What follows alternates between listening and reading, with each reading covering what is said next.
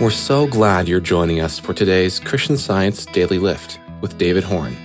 David is sharing the inspiration he received while praying for peace. He is from Bloomington, Indiana.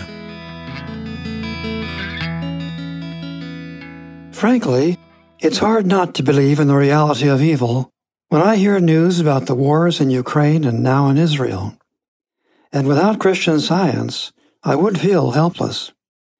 Although it may seem difficult to remain calm when the world appears to be unraveling, Christian Science takes the battle out of Ukraine and Israel and puts it squarely in consciousness, where prayer has a say. It makes me ask, what am I accepting as real? What do I know is spiritually true? Isn't everyone, everywhere, God's spiritual and safe self-expression? In one of her writings, Mary Baker Eddy writes that war is waged between the evidences of spirit and the evidences of the five physical senses, and this contest must go on until peace be declared by the final triumph of spirit in immutable harmony.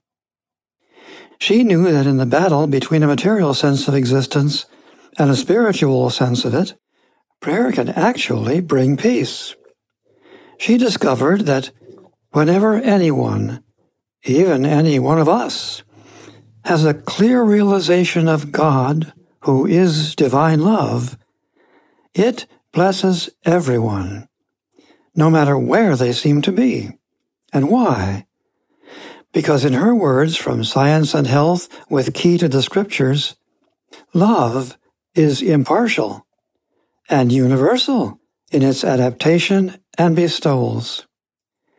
In my prayers for peace, I've been grateful for hymn 217 in the Christian Science hymnal.